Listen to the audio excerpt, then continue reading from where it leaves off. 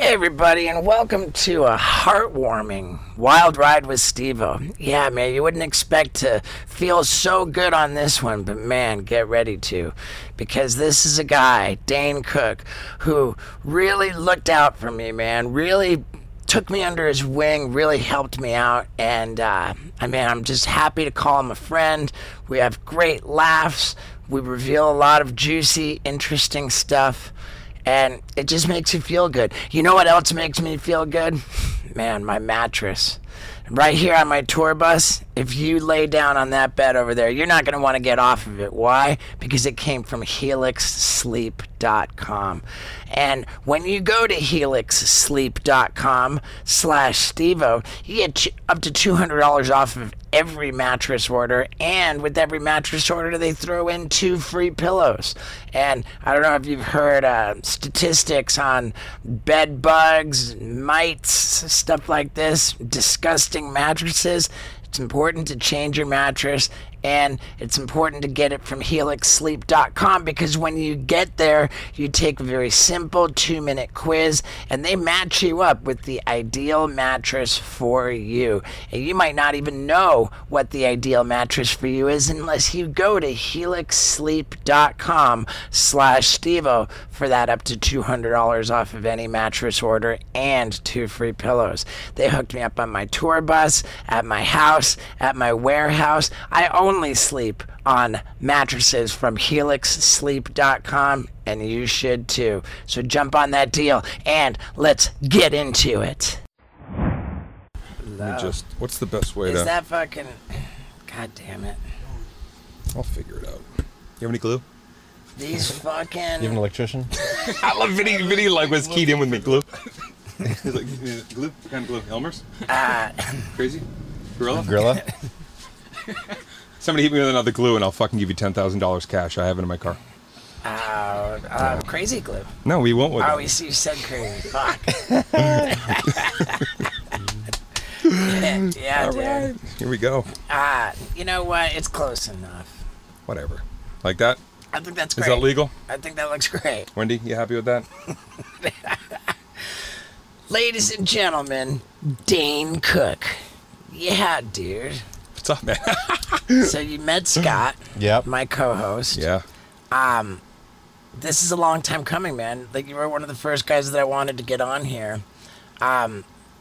Because you've been so generous with your time, with your support, and really without you, I would not have launched into a comedy career the way that I did. And Have you ever... Do people really know, like, how that kind of transpired and where we ended up yapping?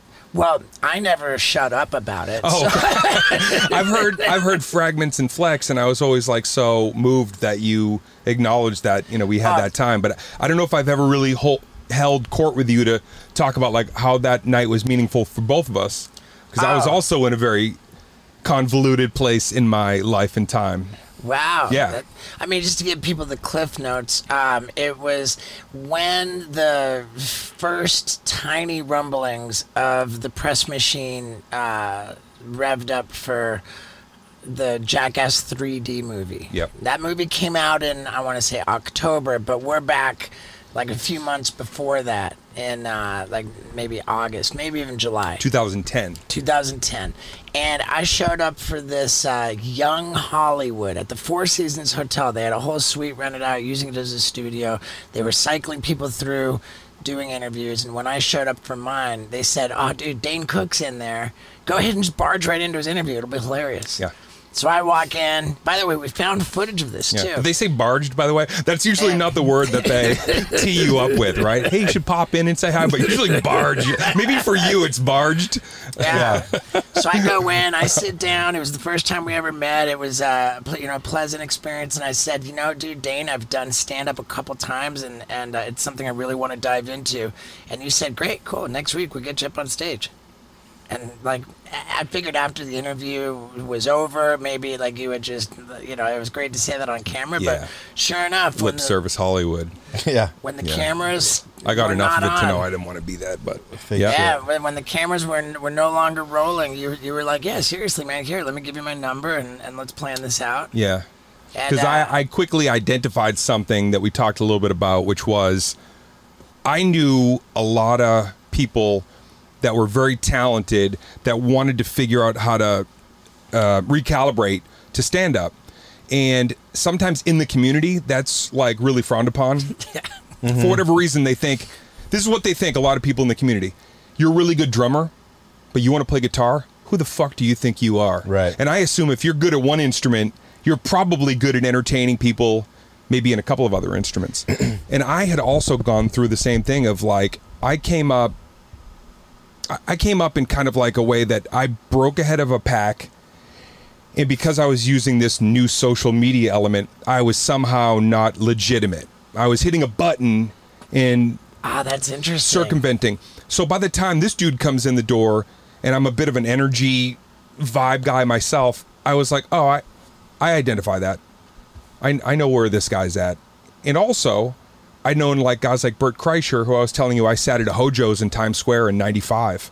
And he was coming out of a time when he was the Rolling Stones, the Machine, Party Animal. And comics were being shitty to him. Like, he's not one of us. He's not legit. He came from a hype article or something. So I was like, I was like, I'm a fan, and I felt like you were really sincere in that moment. And I wanted to just return that sincerity. Well, dude, I appreciate it so much, and I remember every bit of it. Like, I spent the next week just writing material. I was even going to like these hole-in-the-wall open mics to practice it. Yep.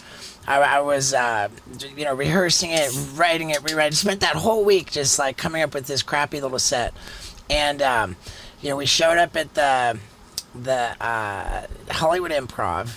You went on, and I think it was like Sarah Silverman, and then you, and then me, and I just couldn't have been more nervous. I did my set. I remember my first joke was, I've been clean and sober since Johnny Knoxville pulled an intervention on me.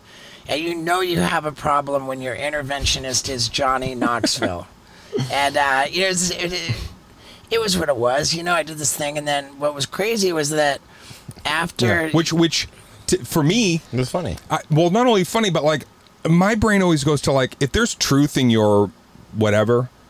I respond to that even more than if you said something very funny that was only observational. Mm-hmm. Like, response is the response, but like you were saying something really real within the shell of something humorous. So that was cool. That's how it's been like all along. It's just been like 100% like my reality. How comedians get pissed when you come on and become a comedian from acting. Do actors get pissed when you are a comedian then you become an actor? I mean, is it kind of the same thing? Or are they like, hey, welcome? No, in fact, like when I just very quickly, when I dovetailed into some dramatic stuff or stuff away from comedy, they were, if anything, people were excited, like, oh, you're going to bring an element to this scene or this script That's crazy. Maybe we didn't, you're doing something dramatic, but if we need something comedic, they kind of look to you, go like, you probably have an idea. Right. But the comedy world, as you now know, there's a lot of thorn patches, and there's, it's more competitive than what you would see exterior, as far as like, you think it's a community of just funny people just shooting championing. It's just not. Right. I wanted it to be that too for the longest time, but it's just not. And so you can find, when you find somebody who keys into you and is like, take a breath, come back. Somebody said to me really recently, dude, I've been getting beat up by so many kind of comics, and I think I'm going to quit. And I was just like, just do me a favor. Don't quit tonight. Okay. Yeah. Based on this conversation, give it another night, give it one more shot. You'll feel a little differently with some new inspiration or whatever. But that moment, and 2 years later, have you and I talk about it and acknowledge it. I said it last night, man. I'm proud of you. I'm proud of you, man. Look what you've done. Much. You're so entrepreneurial. And I'm sure a lot of those people that maybe or maybe not are in your book are probably thinking like, man, I wish I had been more of a friend of that guy. So Dane's the reason why I have a tour managing job too. Yeah. What? Well, thank you. Yeah. Also, real quick before you tell me that story, I'm the one who released Wendy. I would just let dogs out of the van and hope that maybe they found love in Peru. And so, Wendy, you're welcome, and Scott. Yeah. Yeah. Wait, what? No, I'm his tour manager, and so like that he brought me on like 9 years ago. So Got it. because Yeah. he's a stand-up By comedian. proxy, it was like, okay, Yeah. that's Right. cool. That's very nice, man. I love that. Yeah. So I do the first set. And now keep in mind, Dane did his set, then he introduced me, and then I did my set. Oh, we were tag team that Yeah. night. Oh, shit. Okay. You brought me on, and with vicious cruelty. Like I had left, I had left a bottle of water on the piano at the Improv, and you were like, does anybody like have a hazmat suit to remove this? Something or other like. Anybody want herpes? It was like every like without fail like on stage Dane would be like just vicious. Yeah. Vicious The hazing cruelty. of love that you only get from a comic that really cares about you. That's Yeah, cool. but then he gets off stage, watches me perform my set, actually cared to pay attention to it. And then when I got off stage, we sat down in the restaurant adjoining the Improv, and I'll never forget it. Like I sat down and Dane said, "All right, I'm not sending you back to the drawing board." And I was like processing. I was like, wait, okay. So like he said, what I'm concerned with is your delivery. You know, more than your material. Your material is like working. You know, just you're so like tense and like nervous. And I'm like, well, fuck yeah, I was nervous. You know, like. Right. Thank God. Yeah, fuck yeah, I was nervous, Right. and he was like, I need you to relax. I need you to relax. Relax. Did you film it? Yeah, well, just relax. Like be more conversational. Right. Be more conversational. It's just you. Right. You, You gotta don't make- have to be the thing people know of you or think you are. You Right. have to have some showmanship, but I was really just trying to tell him, like, dude, you're fucking revved. Yeah. Yeah. Get revved. Years ago, Metallica said, when somebody asked, why are you now doing more ballads? And he goes, the hard stuff rocks harder when you slow it down a beat. And it was like, Wow. I took that into consideration in my own career. And I think I was trying to let you know that, like, you can't come Yeah. out of the gate at fucking... Well, yeah, and it was. You said you wanted to seem to be conversational. Like don't make it be so much of a performance, but rather that you're talking like Yeah. in a natural I way to remember. the audience. Yeah, trying to tell you, like, you can build into performance pieces, but sometimes, like, in the own narration of your act, you got to, like, that's when you can, like, Yeah. cool down a little bit. Did And you that was film a your Wed- set? I did. That was a Wednesday night, and I was just so energized that you had been supportive, that you had been, like what you told me put so much wind in my sails that I arranged for that Friday night, 2 nights later, to be at the Laugh Factory to go work on this material some more. Yeah. And it just so turned out that it was you, and then it was me. Right. We repeated the same exercise. So after my I was like, set, put him on after me. I want him to learn everything all at once. Yeah. So it was the same thing. That night, I come off stage and we sit down together, and you said, "Okay, now you're too relaxed. Now you just look straight fucking Oh, shit, lethargic." really? He said, "Now you look straight fucking lethargic. You got to remember, this is a performance. Like you got to be an animated version of yourself. Right. Because I was trying to relax. You're like relaxing too much, and it was then the next night, Saturday night, we fucking did it again. It was like this. Every fucking night on, we did it regularly. Yeah, we did. And you always took the time to watch my shit and sit down and give me notes, and it meant the world. It truly did mean the world to me to have Dane Cook pay attention and care about me getting into stand-up. And it also meant the world to me that he sent me this special link to watch the special that he just taped at his house. Man, I loved it. This story about the stalker that he dealt with is it's equally funny as it is scary, and I really recommend checking it out. You know what else I recommend is taking care of your health. Man, your diet. Your gut health, your brain. You know how I do that? With Athletic Greens. AG1 from Athletic Greens. It's comprehensive, convenient, daily nutrition. And it's delicious. You put a scoop of it into a pint of water in the morning. That gets you hydrated. That fills in the gaps in your diet if you're not eating enough greens. And I am guilty of that from time to time. Man, it helps, like I said, with your gut health, with your cognitive abilities. It's just really good for you. athleticgreens.com. And why is it so good? Because it's loaded with 75 different vitamins, minerals, whole food sourced superfoods, adaptogens, probiotics. It's got it all, and man, it's really a good idea for you to try it. If you go to athleticgreens.com/Stevo, they're going to give you 5 comprehensive, convenient travel packs with all of the nutrition you need for those 5 days, plus an entire year's supply of immune-boosting vitamin D.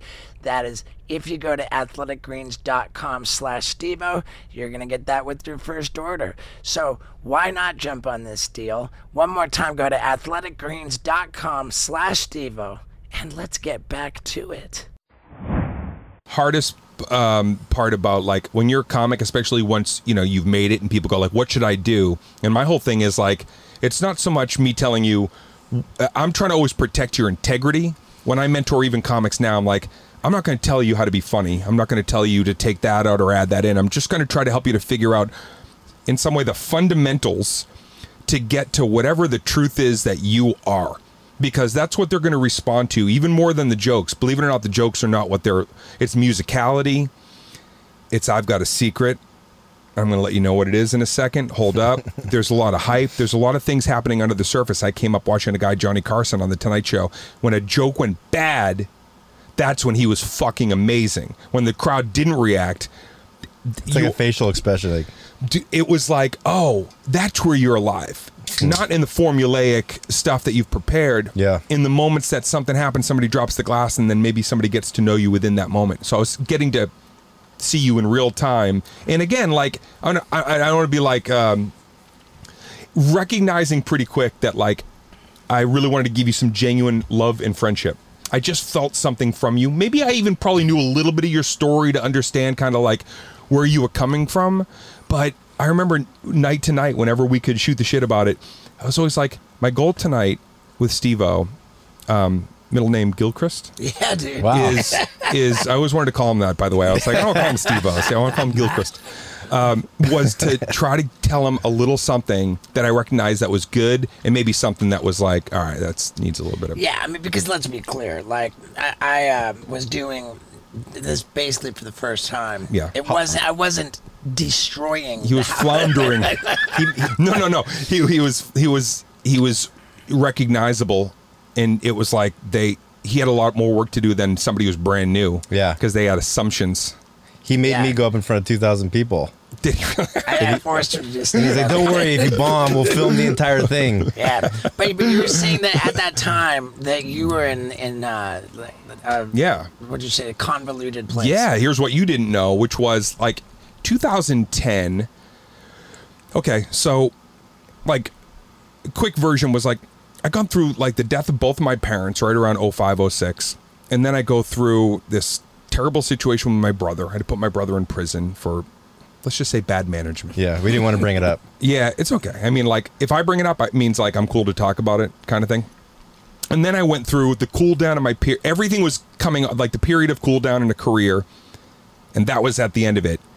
And then I was also getting smashed by comics that now I can say at 50, what I probably couldn't say then without maybe looking bad, like a lot of jealousy, a lot of animosity that I, at a young age, was famous, hanging around with beautiful women, rich. Mm-hmm. And there was a lot of, and I learned years later, and I can actually confirm that a lot of these same people came to me years later. And I was just really fucking like, I was frustrating. I wanted to have more of what you had. Anyway. I mean, dude, you were selling out. It was a 10-year run, man. It was 10-year run of like everything I could have wanted to have happen in the world of stand-up, and then all these things beyond it.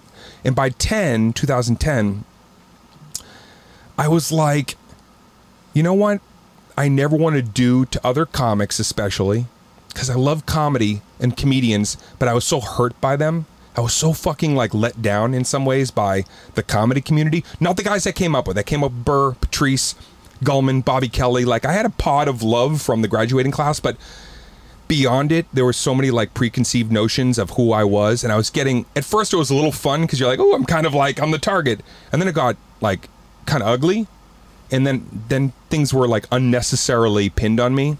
By 2010, I was so hurt in like disenfranchised that I was like, I could either go into myself and just like take what I've earned and go somewhere and be like, fuck everybody. I was like, or I can just like, for the next generation of comics, not be that which was to me. And that was a major moment in my life where I was like, I truly felt after talking to him, and then a couple of times later being like, I'm going to do this for everybody I can. I make myself available as, I'm not really quite a mentor, I'm not at that age yet, but like, I'm not going to fucking reject anybody the way I've been rejected. And I don't to this day. And that's why we got to cheers on it last night to be like, dude, we overcame a lot of slings and arrows to be in a very healthy and, well-adjusted spot, man. Yeah, how can you say you're not a mentor? You're the best of the best. Teaching people, like, that's a mentor, right? And what age do you think you become a mentor at? I don't think I was ready to I don't think at that period, if you'd given me any other award to say like, now you're a provider of this. Yeah. I was actually rejecting certain things that I was earning with my hard work because I was like, I'm so tired of being a target. I just don't even want any spotlight on me at this time. I was actually rejecting certain places where I probably would have enjoyed myself more because I literally was like just tired of the spanking machine that I was dealing with. And it took a lot of great, reflection, great therapy to finally know like, oh no, I know what my purpose, I know where my place is then. And I definitely know where my place is now. Yeah, it gets tired shoveling money all day. I hired somebody to do it. What do you think? I shovel my own money? Sadly, it was his brother. That was more like that was a plow. Yeah. I wish it was just a shovel. Yeah. That was gnarly. You were if I'm not mistaken, the most prolific MySpace. What do you call it? Tom. Yeah, I mean, you were like, yeah. You had TikTok 1.0 was like MySpace, right? Yeah. The first place to go viral really was MySpace. Right. I mean, how big of like catalyst for your comedy was the MySpace? It was like, okay, so leading up to MySpace was like, I see this internet thing happening. I'm on things like AOL Instant Messenger, and I'm trying to share my screen name. And I'm kind of seeing like, oh, wow, this is like, I'm finding people. Like somebody in South Dakota is like, I'm following you. And I was like, oh, that's kind of cool. I don't think I'll ever go there. Maybe I don't know if I'll ever tour there. I'm writing this person. I'm doing that for a couple of years, and then MySpace hits, and I'm like, let me put on a page and link everybody on that Instant Messenger, which now you'd say DM, right? Mm-hmm. And I'll put it all on there, and I kind of had a hub, and I invited everybody on there. Within a couple of weeks, I had 2,500 people. Now, here's what's funny. The month before, I was in a rut. I was super miserable. I literally called my mother. I was like, I don't know why I'm even out here anymore because everything I thought was going on is not. In LA? In LA. Yeah, a couple of things that I thought were like sparkly, dulled. And I had a couple of little hits on TV, but for the most part, except for doing college gigs, Hollywood was not saying like, you're up. Mm-hmm. It was like, no, we already have somebody kind of sort of like you. And I brought no data, really. I didn't have a TV show, nothing successful except like I could show you receipts of tour tickets. So I'm like, my mom and I talk, and she's like, why don't you just keep doing that thing where you're like, conversating with people? That's kind of unique. That's kind of cool. And I was like, yeah, this new thing, MySpace. I get on there. I take my 2,500 people. And one night I come home from the Laugh Factory and I spend the whole night. I think I probably respond to 2,500 people. Like, welcome to the, by their name. Hey, Carla in Iowa. I saw it's your birthday last week. Happy birthday. Here's a link. And I start sending people. I spend the whole night. A link to what? Like some comedy, MP3 comedy. Okay. I uploaded some excerpt. Right. A couple days later, I'm dating this girl, Cassidy. I remember Cassidy comes down into the office and she hears me laughing. And she comes down, she's like, what's up? And I was like, this. I go, look at this. I go, it's 3,800 people in like, 12 hours. And now these new people are like, I just got your link and I'm watching. 3 weeks later, it's 6,000 or 7,000. That same girlfriend, she walks in and she goes, keep in mind, I was miserable, 5 weeks before? Like, no clue what my path forward was. And I'm sitting with my arms behind my head. I'm just like sitting in my fucking underwear with some Fruit Loops. And I'm looking at the computer. She goes, what is going on in here? I go, I'm about to take over the world. Nice. She goes, you are? And I was like, nobody realizes. And I was telling people, I wasn't even keeping it like covert. I was going to the clubs, be like, do this, try this out. And those same comics, we're going to go party. Kind of dismissed me. I go home every night for 4 years. I shook every hand digitally with every fan and sent links to pretty much every single person until I had millions of followers and could not do it anymore. Man. And Madison Square Garden, 1 click. Wow. 2 shows sold out. 1 click. I'm there on this date. And after that, nothing was the same again in my life or career. How many people shows up at Madison Square Garden? That's 2 shows of, right? a little 18.5 or something like that. In the round, though, is like full, like almost 20,000. Right. It was called the Vicious Circle. That was the rough round. Yeah, Vicious Circle. Vicious Circle was first. And what were you doing before Madison? Like, how big a venue before that? Like before that, college gigs, like I kind of hit like a maybe 25, 2,800. So you went from 2,800, 20,000. 2,800, 2,800, maybe like a 3,000 or 4,000 ready. Then Penn State, which I started filming everything for what was then known as webisodes, like little clips, excerpts. And so I brought a camera crew and I filmed 1 month of touring with Bobby Kelly, Gary Gulman, Jay Davis. And I filmed something that I thought was just going to be free webisodes and ended up getting Vicious Circle from HBO. Chris Albrecht was at HBO, offered me my first special. He's like, what are you going to do? I go, I'm going to do this tour and try to drum up some more fans. By the time I got to Penn State, they called me up. It was supposed to be 3,800, 4,000 people. They said, we just moved your show to the Field House. 12,000 people are here. And I filmed it. So I have that night on film. I go and I see Chris Albrecht. He goes, what are you going to do now that you're done with the tour? I said, I got 400 hours of footage for fucking free webisodes that I need to edit. And he goes, pop one in. I had him in a duffel bag. I throw it in. Chris Albrecht, HBO, he goes, this is like a show. Yeah, I go, we didn't film it like a show. We just filmed everything. He goes, cut it up into 8 episodes. I'll buy this right now. We'll put this on, call it whatever you want to call it, Tourgasm. Yeah, and then that's it aired what it before was. Vicious Circle. Did you do that with New Wave / Comedy Dynamics? That's right. Well, I was with Barry Katz at the time, and I think he had folded into that company. Right. Yeah. It was right around that time. I think they'd joined forces. Because I remember being at New Wave and seeing that. Yeah, it was right around that time. But I was already, like, honestly, my philosophy was already so different from a traditional business route that even then I was already looking and thinking, like, I don't want to depend on, I could do this myself. Right. People, they were asking me what to do because I knew more about tech, probably similar to the way you are now. I'm asking you questions now going like, hey, who do you use for your blah, blah, blah? It's like I was in the know and nobody else really was. By the way, he wants to set up his... merch operation? Not merch operation. I don't know. We didn't talk about merch, but his eventually special. We had this great... Oh, yeah. We had this great conversation at dinner last night about owning our own shit. Yeah. We love That's the future. Yeah, we love owning our own shit. 100,000%. Yeah. Yes. And we don't even need to get into it, but I've read every deal, every contract, and I think we can all agree. Well, yeah. It's like, if you can do it yourself, you should. Well, it's like we have a friend that has a cooking show that's killing it, and then the Food Network approaches them, and they're like, okay, we'll offer you this. It's like half of what he's making, and he can't say the F word.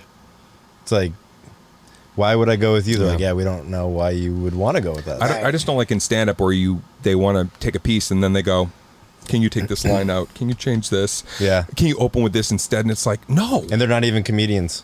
Right. And you're like, no. Yeah. I get it and you don't.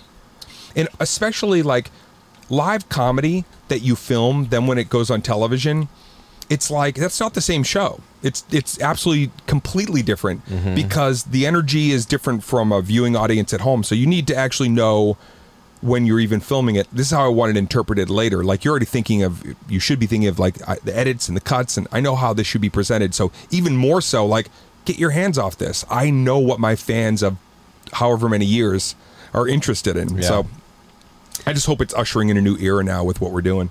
Right. And so now would be autonomy. Now would be a great time to talk about your most recent special. Yeah.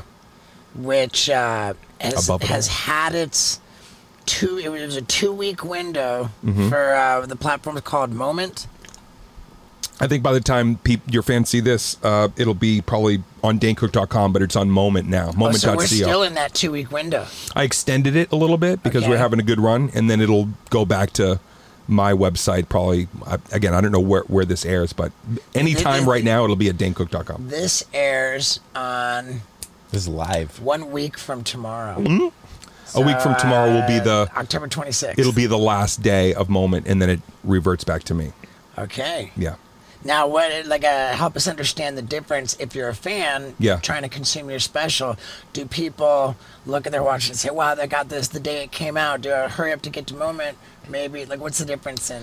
Yeah, the whole thing with Moment that really I thought was so ideal was it reminded me of a modern day pay-per-view, like the internet version of it, to where it's like, all right, you have a special online, people want to come in, but you want them to see it the way you want to see it in real time, and you also don't want to not get the most important part, which is the data of who's watching my special.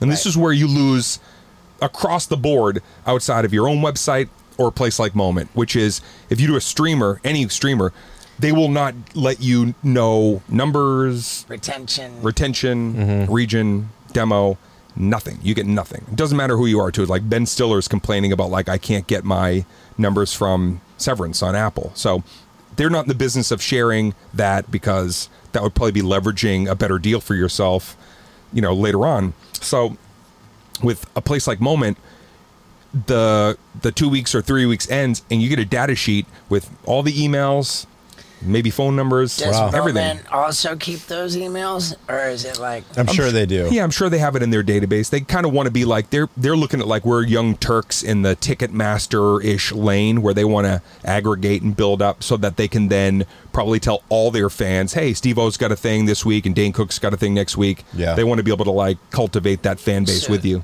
So they're not just in the actual digital media side of it. They're actually participating somehow in ticket sales on tour? Not really yet. I don't think they have that full bandwidth in place. Right now, they set up that opportunity, take their fee. There's no ownership over your content. There's nothing to do with your IP is your IP. All they're taking is a couple of dollars off of whatever you set the charge to be, to keep it on their server, to have robust chats happening in real time if people want to do that. The experience has been really, really great. And the quality of it has been really, really well received. Is the price on Moment the same as what it will be at DaneCook.com? It'll probably be $20 at DaneCook.com, because I want to throw in some extra.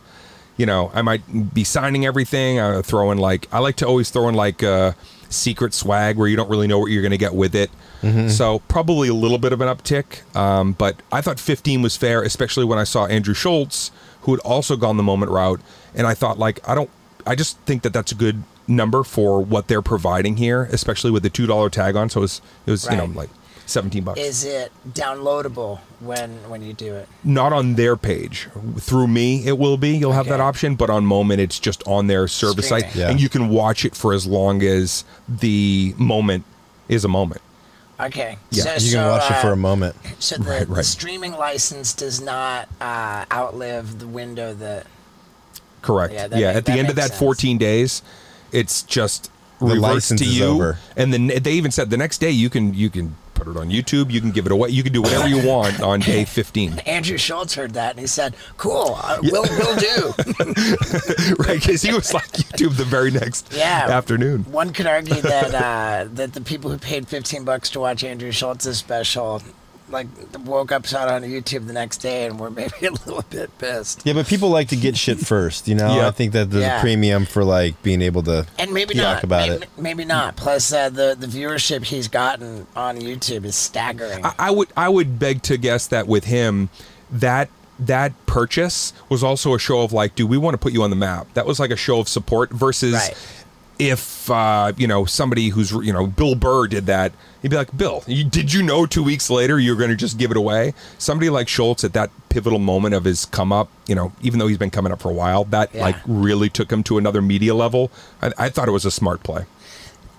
It was his operation is impressive. It was very very. Yeah, we went to his studio, and he's got a whole crew of people. Yeah, and he couldn't be nicer. I was going to say, and a good dude. I mean, texted him from the minute, gave him his flowers and said, dude, congrats. And he, we've kept in touch. He's a good guy. You're rooting for him, and that's why his fans are supporting him wherever he goes. For sure. For sure. Yeah, all of his people were very accommodating, and that's how you know good people. Yeah. Doesn't he look like the extra in every 70s movie, though? Doesn't he look like the guy who comes in with a tip or information, right? Yeah. There's just something about him, like, man, it's like, he's like Nicholson in The Shining, like where he's in the picture at the very end. It's like, I bet there's like 50 pictures of Schultz in the 70s. Yeah, for sure. He's reincarnated.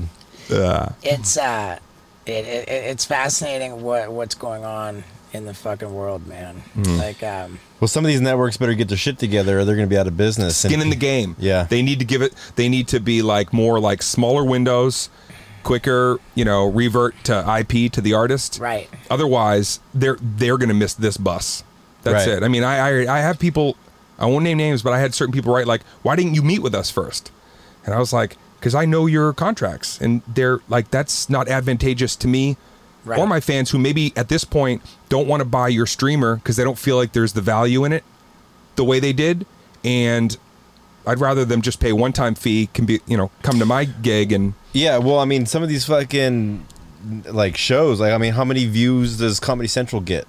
You know what I mean? What, 400,000 right. at most? If, and then after it's had its little push, it just evaporates and no one can find it. I'll tell you, I love what Spotify's doing right now. And actually, quick plug is my album goes on Spotify this week as well.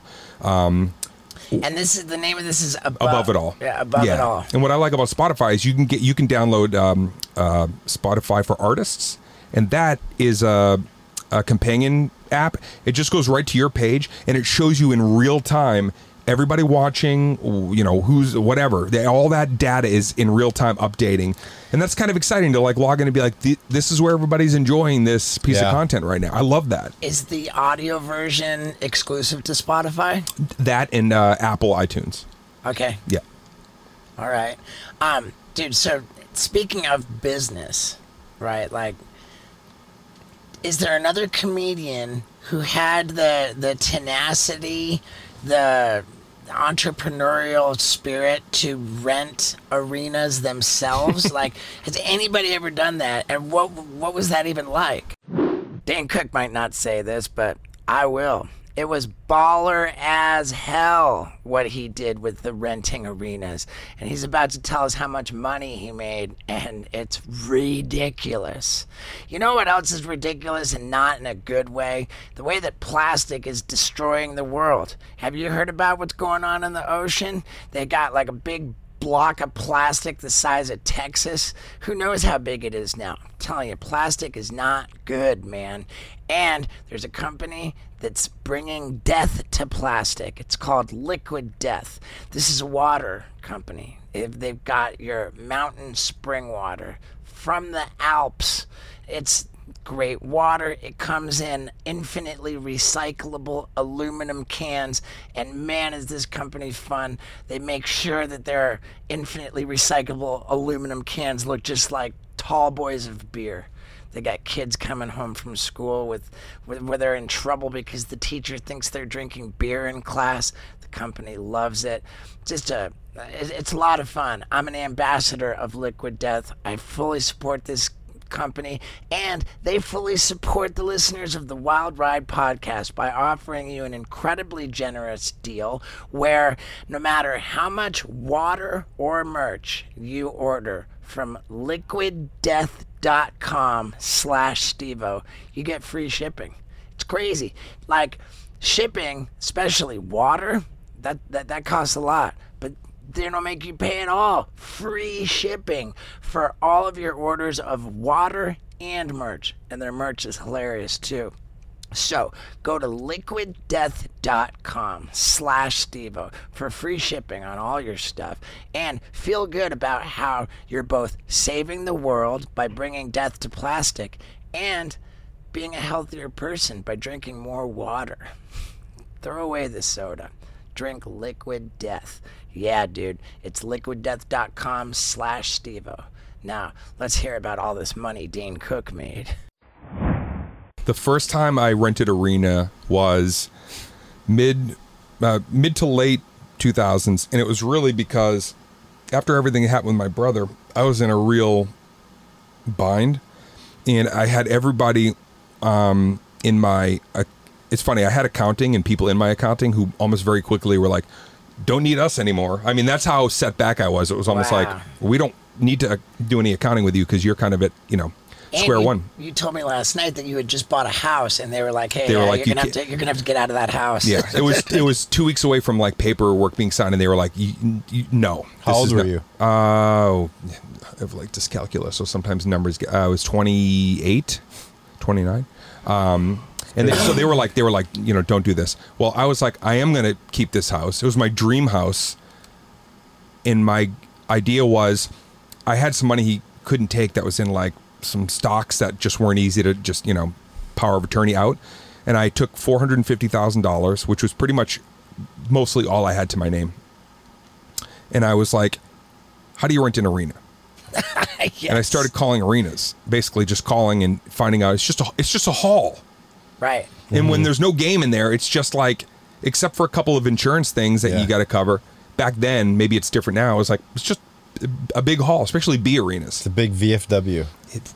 I found that out. So I rented, I don't remember the first two I rented, but I remember the door is mine, the merch is mine. We did some deal on the food and drinks. And at the end of the 2 nights, I'd already put like $1.8 million or something back in my pocket.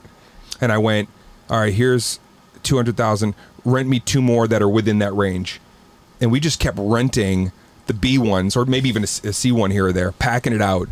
And then I kept renting them. I probably rented, honestly, like 80 arenas on my own, and just was like, by the end of the year when I saw him in court, I'd already made everything back he stole. What took me like 17 years, I pretty much banked in a year. Unbelievable. It's so rad. I think it was Barry Katz told me about you renting arenas. Yeah. And is that a model that anybody else adopted? No, but I know that other people, they just rented. They're doing it now. Yeah, but back then it was like, I knew I was of that level, and I'm like, fuck, I want to be there, but I also don't want to. I can't split with anybody. I don't want to do any I don't want to do any. I need as much as what I can retain to get my company and everything, and be like, back with my head above water. And I also just had a personal grievance against my brother that, just completely honest, I was like, when I see him a year from now in court, I want to fucking look at him and say, I have it all back. I just wanted to be able to say, I have it all back. By grievance, you mean resentment? Yeah, I had I had like a fire burning inside of me. Was there any gratitude that if he never did that, you wouldn't start renting? 100%, yes. Dane told me that last night at dinner. Yeah. I mean, he said, had that not happened, I would not have reinvented myself. You know why I'm okay with it? Because past the betrayal and everything that breaks inside of you when somebody you love does that, betrays with love. Betrayal is bad enough. Betrayal with love. But I can actually look back and it's like, I got a lot of love from him. I had years of love with him. There was great memories. There's things that I can still look at and laugh. I used to think he rewrote my past. There was an era where I was like, I couldn't look at a picture without being like, that's not the fucking guy in the picture. And then just through doing the work and having great mentors and people around me to help me, it was like, no, I had great years with him. Everything happened the way it was supposed to happen in order for me to really feel like I was standing on my own without being shrouded in the negativity that obviously he had around me for a lot of years that I didn't know till it was gone. And once it was gone, it was like, oh wow, this is what it feels like to have clear air around you. So yeah, it's like, and I still have a great relationship with his son. I'm super close with my nephew. I love him. It's like everything that needed to come from that did. It's crazy. So what, is your brother still in prison now? No. Okay, he served like 5 or 6 of 8 years, and then he was released, and I've never talked to him since. He's my assistant. He's your poor guy. Yeah. You learned a little bit on that comedy tour, man. The time you jumped right on the right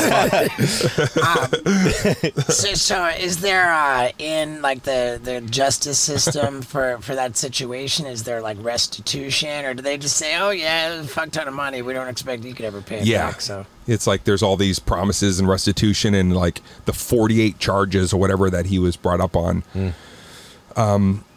equals like $1 a month that you get back at some point somewhere. But I honestly looked at that and I was like, whatever the punishment is, give it to him. But there's nothing from that I need anymore. Right. Would you ever see him again and be like, dude, we're cool? I will tell you this, because I have to be careful what I talk about at this point. I'm working on a documentary with a great group of people right now, and it's really about that era, the highest of highs of how did I do, what's my philosophy and how did I get there and stand up, and really what is the cool, fun, funny shit that happened. And then the other side is talking about my brother. It's like the Empire Strikes Back of comedy series. And if I do it right, and if I answer your question in some regard, when this is on a streamer, maybe, or if it is, it should be either under comedy or true crime, or maybe both. Yeah. That's kind of where I wanted to live. Like, That's dude, great. that was fucking funny, but that was fucked up. That's hopefully where I want it to be. Dude, true crime is my shit. That's mine too. Yeah. Are you familiar with JCS on YouTube? No? Oh my God. With that, No. that YouTube Criminal you always listen to? Yeah. It's criminal psychology. I just love all I'll that dial shit. in on that. I watch all of that. I'm still watching like old forensics files from Dude, like I'll fucking text you 88. particular bangers. Okay, cool. Okay. All right. Episode 9. Yeah. Do you feel like do you feel like you had a lot of, like, when you had that hate inside of you, you had a lot of like energy blocking you from like going forward in life, and then finally once you got over that, like your life started taking off again? Like, do you feel like there was some energy that held you back, and once you're able to? Oh, for sure. I was in the undertow moment for a few years Because like of I that said, hate? It wasn't hate. It was like humiliation. Resentment. It was humiliation was the number one thing, because this is tough to not get. We grew up in a household that, because of my dad's alcoholism, there was a lot of humiliation attached to his behaviors. And so that was the key word. Like, we got to look like we're cool, because, my mom and I were like, oh, we don't want people to be able to like take our power with this, even though we already knew the neighborhood knew. And I think there was just a whole thing of like, I thought I'd presented myself in my life and career as like, oh, this is what self-made looks like. And then he made me look or feel at that time stupid. Like I'd made the worst decision, and I knew some people were using that, like weaponizing that and saying like, oh, you're not as smart as you have claimed to be by getting to where you did. So yeah, it was more like, it was like humiliation coupled with the inevitable come down of a career at the same moment that was all kind of like happening. So it was like, oh man, this feels even more like they're pushing me down the hill, even though I could look back later and be like, no, I had my run and it was awesome. Yeah. But you're back and you feel better. Like, what happened to get you to like? Oh man, I love stand up. I love making people. I'm at my core. I just love making people laugh. I'm a very curious person, and I love getting on stage. I'm a storyteller. I love improv. I love human behavior. I like conversations that can be real and gritty. And I wanted to be able to take stand up into more places than I had taken it. When I hit, I had like 6 tools, pretty sharp. But I was like, I'm still lacking in so many things that I wish I was better at.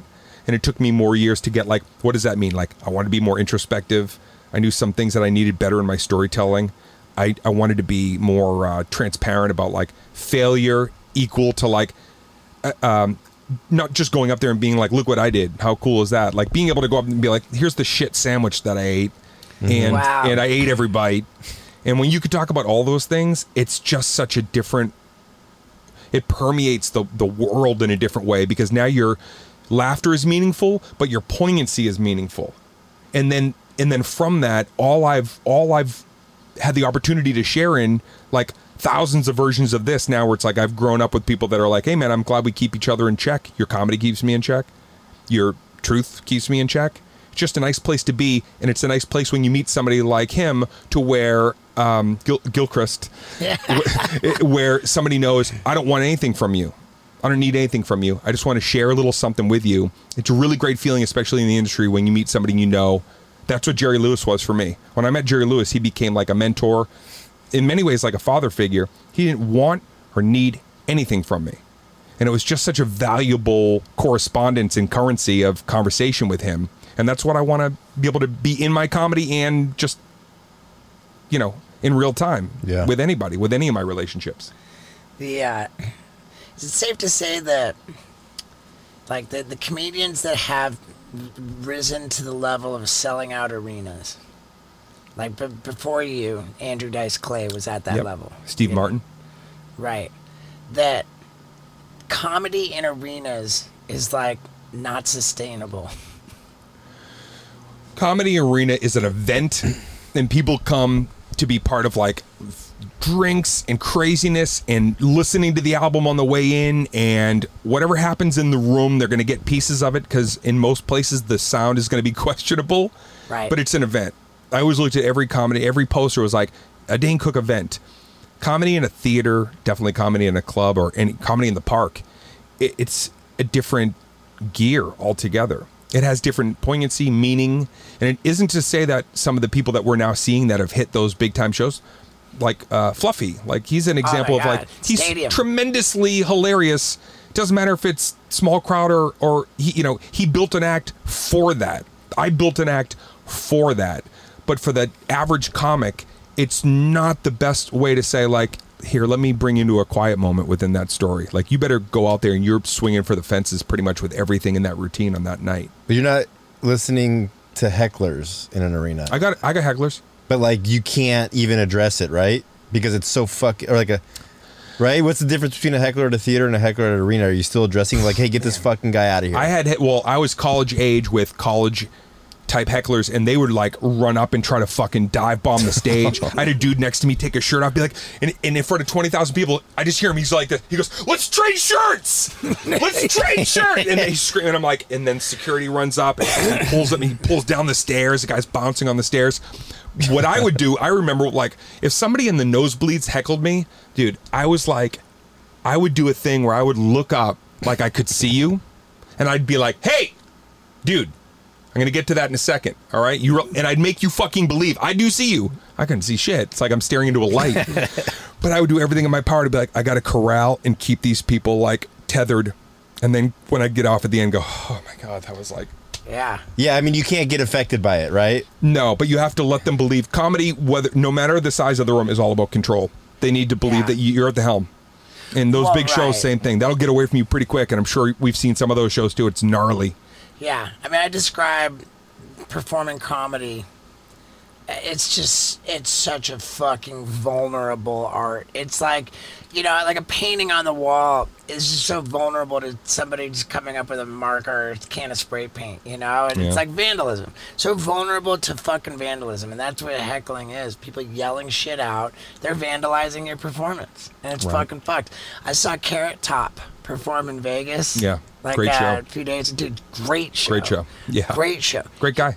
Great guy. He had somebody heckle, and they go, wow. and he just goes. He goes, "Oh, hey, I'm not busy. I'm not busy right now." Like, love it. It was so fucking masterful and hilarious. Like, I'm not busy right now. Come on, let's talk about this. It's so great watching a comic in that moment. What unfolds? It's the best. Did you take notes on how to respond to a heckler? You just hear the mic drop. He's like, "Everybody hates you." If you knew how much I hate you. And then he works a 12-step program, so then he apologizes 5 minutes later. I love it. Or he's like, I want this guy out of here. And then all the security guards go over to the guy. And he's like, no, wait, we can keep the guy here. And now it's just a fucking tense moment. Yeah, I was gonna say, where you're at now? Because you're how many years in? It's been 12 years since you and I did the improv that 12 night. years in, and I mean, aside from obviously you're having incredible success, but like I said, at year 15, I still felt like there was a lot of things I didn't know. Like, where are you at in terms? I know what you're strong at, but like, where do you kind of want to grow out that experience on stage?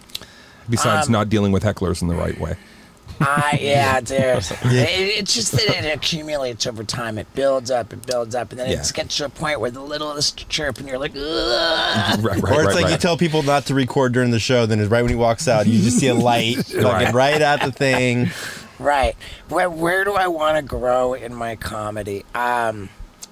I would say writing, like I'm about to wrap up the tour I'm on and put together my next hour. Yeah. How many dates was it?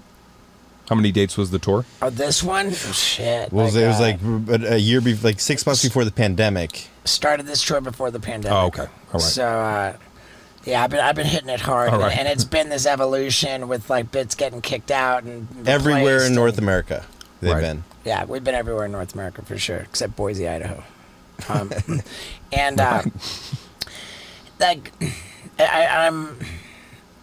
I'm really challenging myself with the next hour I'm going to put together. Okay. Like really challenging myself to. Did you tell them what you're gonna do? Well, you don't want to let the cat out of the bag, I'm sure, but like, Oh, it's out. it is. I mean, it's going to be called the Gone Too Far tour. Okay. I'm gonna like obliterate the lines and go Good. way too far. There's like Need more of that. one of the tentpole bits is going to be actual breast augmentation surgery. the doctor tells me that I can go double D. Yeah. I'll be buying a ticket for that one, ladies and gentlemen. Are you gonna do a meet and greet topless? I don't know. I don't know that I'll be. I think I'm likely to be restored back to normal before the tour actually Got it. commences. You have to sign your own tits at some point, though. That is like, that's a rite of passage. Yeah, that's epic. But yeah, like writing for that one. Yeah. And I mean, just writing. You know, that's what I want to do. I want to like make it masterful. Right. Where like, Sorry. you know. I mean, Well, I remember like 2000. Sorry. Same question to you. What do you want to work I'm on? gonna say 2011 was a year that when I started, I was I felt like I had done so many things in terms of like what I wanted to do with physical comedy, improvisational comedy, storytelling comedy, but where I wanted to it really accentuate is I wanted to really learn stillness on stage. I wanted to be able to have that. So 2011, like the first day of the year or January 1st, 2nd, or 3rd, I go, I'm going to stand, plant my feet, and I'm not going to move for a fucking year.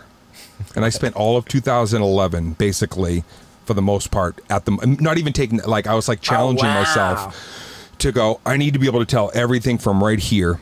And trust me, it was difficult. Some nights I was like, I just wanted to take it and walk or prowl the stage or do whatever. But I really hung in there because I wanted to be able to be cool in the pocket, because I knew if I could get that and get my breathing okay in that moment, then I could bring a story from like 100 down to like 0. Even in above it all, there's like 2 moments where, you know, I'm on my front porch. We filmed this at my house in the Hollywood Hills, and I let the entire thing just go down to like the sound of people listening and waiting for me to, you know, come back with whatever the next portion of the story is. And I wanted that so bad. And after that year, I could finally say that was probably the hardest thing I will ever do in comedy is learn stillness. Damn, I'm a walker. I'm a walker. Naturally, I love it. Yeah. But I wanted to be able to do that. Not all the time, but I wanted to be able to know I could stop and just say, now let me tell you something. This is the truth. And you're not going to interrupt me. You're not going to heckle me. I just want you to hear me out on something. And now I do that, and I do it easily. But I couldn't do that in like 05. I'd still be like, I'd be like doing this shit. I'm so sorry.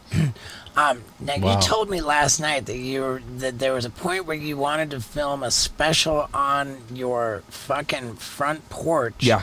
I had no idea that you were telling me that that's what you did. Yeah. Okay, so and by the way, apologies for not having been to Moment and consumed this special. I should have. This happened so quick, though. We were at dinner last night, and then he's like, swing by. I would have sent you the link and showed it to you, but... Yeah, last night we just had dinner, and I was like, you know what? We could probably pull this together, make it happen tomorrow. Yeah. I mean, we had a fucking day today, though. Yeah, so you probably didn't have 10 minutes to yourself. Yeah, it's true. I filmed it on my porch at the same house that I thought I was going to lose. I actually stand in one point. Not that you would know this unless you're now understanding of it. I stood in the exact spot that I sat with my brother 2 weeks before I ended up putting him in jail, basically. He was with me. And I was like, can I buy this house? He was like, of course. He was like teeing me up for like the ultimate, like, you know, dive bomb. And so standing in the exact spot in what I think is my most kind of, for me, I guess I can say it, like, I feel very fulfilled with every element of this special. And I made sure to stand right in that spot and deliver a piece of information at some point. So where's the audience? How many? On my front lawn. About 1,000 people. They built rafters. Shut up. They built rafters serious? on my lawn. Yeah, Marty Kullner, who directed Vicious Circle and Isolated. Dude, that's insane, Yeah. dude. You put your address out there for people? It was already on fucking Google. And I knew people already had it. There was already drones that took shit. pictures of my shit. Zillow already fucking lowballed the price of my home. But I was like, you know, dude, I want to do something that, I wanted to do something that was bombastic and big with the drones and Marty and what I knew would look like, shooting up there with the whole Hollywood in front of me. But I also wanted it to be really small and intimate and personal. So I think it's the biggest and smallest comedy special ever created. Dude, it sounds unbelievable to me. Did you do 2 shows?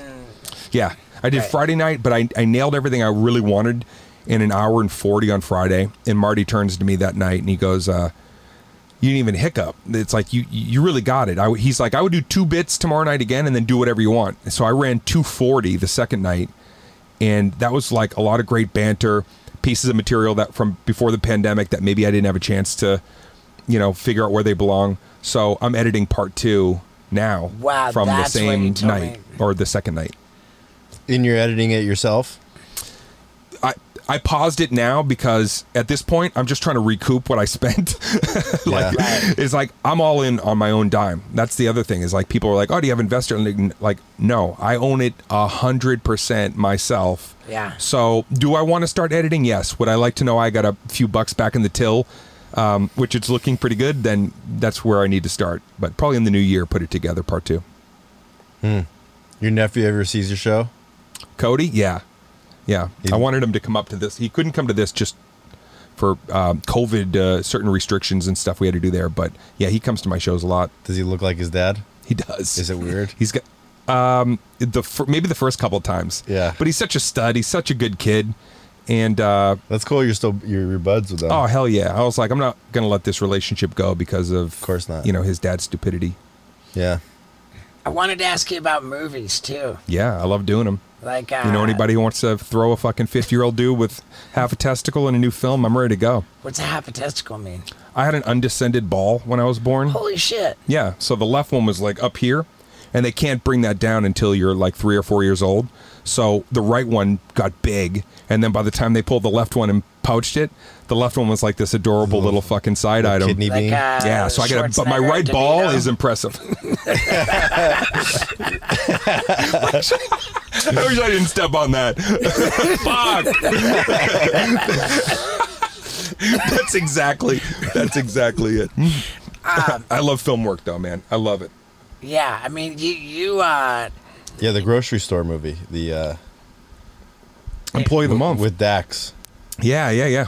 Employee, and then a movie that you're like, I don't even know if this is going to see the light of day. Like sometimes you make, even though that was my first one, I was like, I don't know if Lionsgate was a boutique company at the time, and I was like, this is my first leading role, but I also don't know if like these things always make it out. It was great. Yeah, no, it's got legs, man. People write me about it every week. Oh, my family, we still watch that. We love it. Yeah. So I think I saw it like 2 years ago again. Yeah, it's a delightful movie that holds up.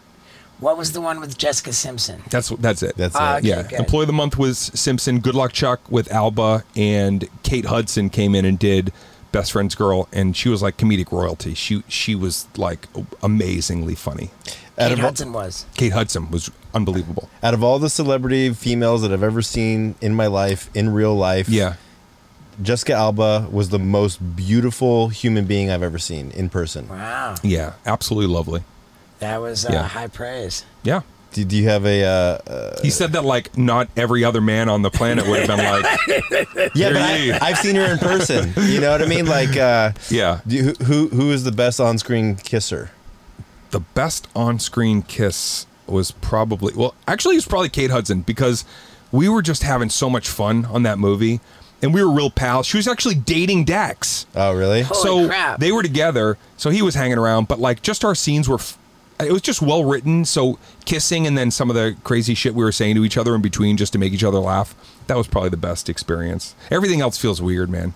It always feels so intrusive and strange, and there's a guy trying to light you and telling you, like, I have a big Irish head, so it's kind of like my head next to Jessica Alba is like, I look like a fucking rock creature coming in, like, you know, it's just all really weird until you see it, and then you're like, all right, next scene, let's go.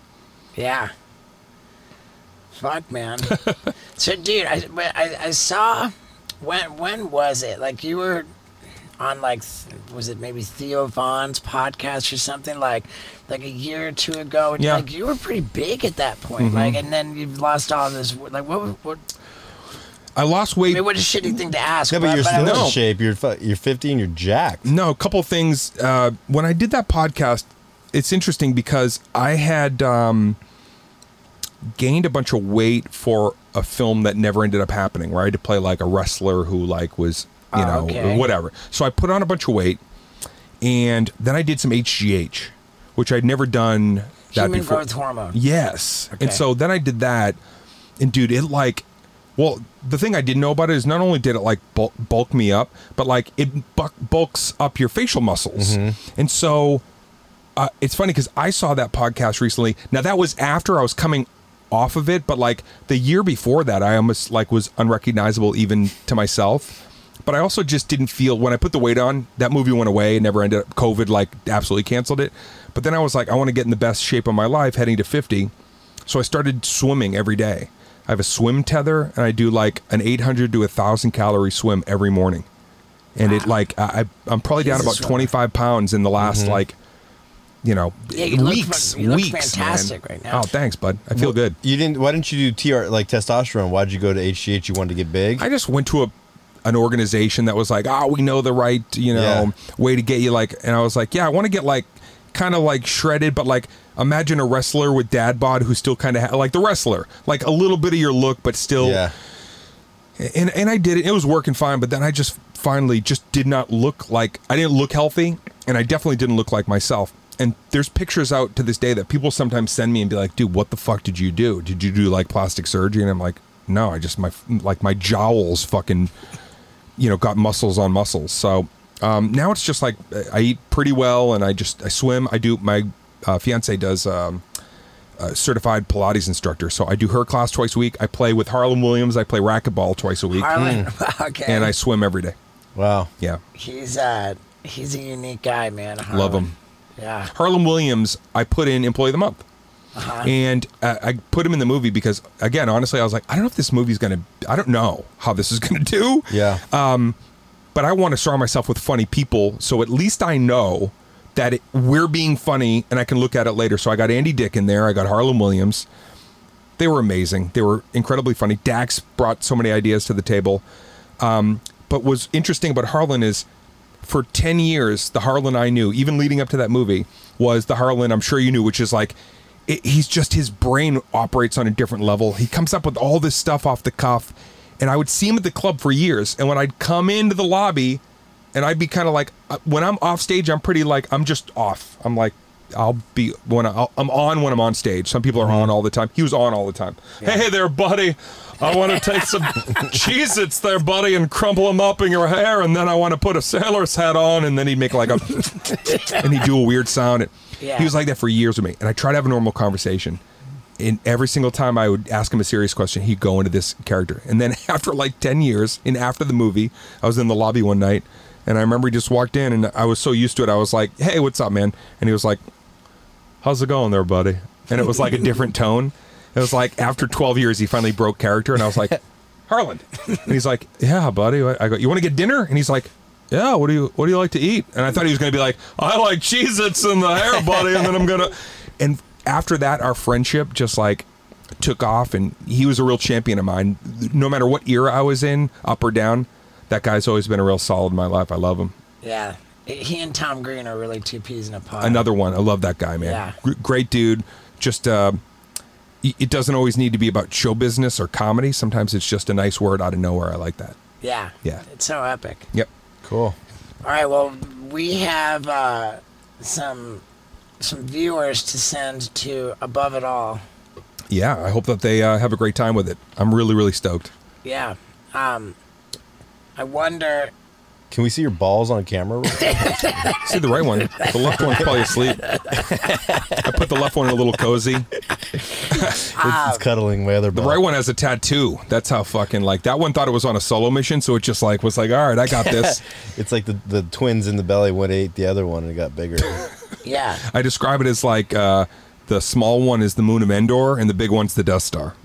I'm into it. A little bit too much on the visual on that one, but all right. Quick question: should we hold this until the week after October 26th so that it's absolutely on DaneCook.com? It'll be on DaneCook.com for sure next Thursday, Friday. So it's up to you. I'm totally, down with whatever you guys want to do. All If you right. think it's better for next week, cool. If you want to hold it because of your own agenda, then it's all good. Yeah. I mean, I don't even have an agenda, Yeah. I'm stoked. We're good. And okay, so social media handles, anything else that we want to promote? Everything is pretty much the hub of all my social media. I like TikTok. TikTok, wow. I'm on TikTok. MySpace. Am I still on MySpace? I wonder if it's still somewhere. Do you think that I could somehow... Tila Tequila is still in there, just walking around. For sure. I wish it was someplace that you could go in and log into those old messages. Everything is pretty much the hub. I like TikTok because I like their live program. Yeah. Like when you go live, you feel like your fans are really finding you in real time. So at Dane Cook, pretty much on everything, but TikTok is where it's at. At Dane Cook on all the social media platforms, danecook.com. For the special and all the other tour info for 2023, man. I hope we're crossing paths and we can check out each other's gigs. That would be really fun. Above it all is something, it sounds so fucking crazy to film. Let's just edit that you've already seen it and just be like, dude, it's fucking awesome. I mean, It's the best I've ever seen. Give me that link, and when I film the intro to this podcast, I can say I'll send it tonight. I hadn't seen it before, but I've seen it. Yeah. Right. I'll send it tonight. Dude, thank you for the love and support over the years, and you look great. Thanks, you bud. fucking sound great. I'm You too, super man. stoked. You look great and you're killing it. So Well, continued success to you, Wendy, Scott. Thanks for having me. Yeah, thanks for this my was career. awesome. What's my cut? Man, I had Wendy the whole time. Such a good girl. That was great. That was fun. Oh, man. Yeah, dude. If you don't love Dane Cook now, then you're just a bad person. Because what a great guy. And again, I cannot ever stop feeling grateful for how much he helped me launch what's now a crazy career in comedy. I'm on my own tour bus over here, and I credit Dane Cook for launching me onto this path. Really, really grateful for him. And I'm really, really grateful for you. Scott Randolph has been on tour with me for the last week or so, and we keep saying it, man. Something about this podcast is clicking. It's blowing up. People are hounding Scott Randolph for photos. It's crazy. Chicks are like, man, I love Scott Randolph. I'm like, well, he is single. I am not. I love you. Thank you for sticking around to the end. Thank you to everybody who mentions the street team after my shows.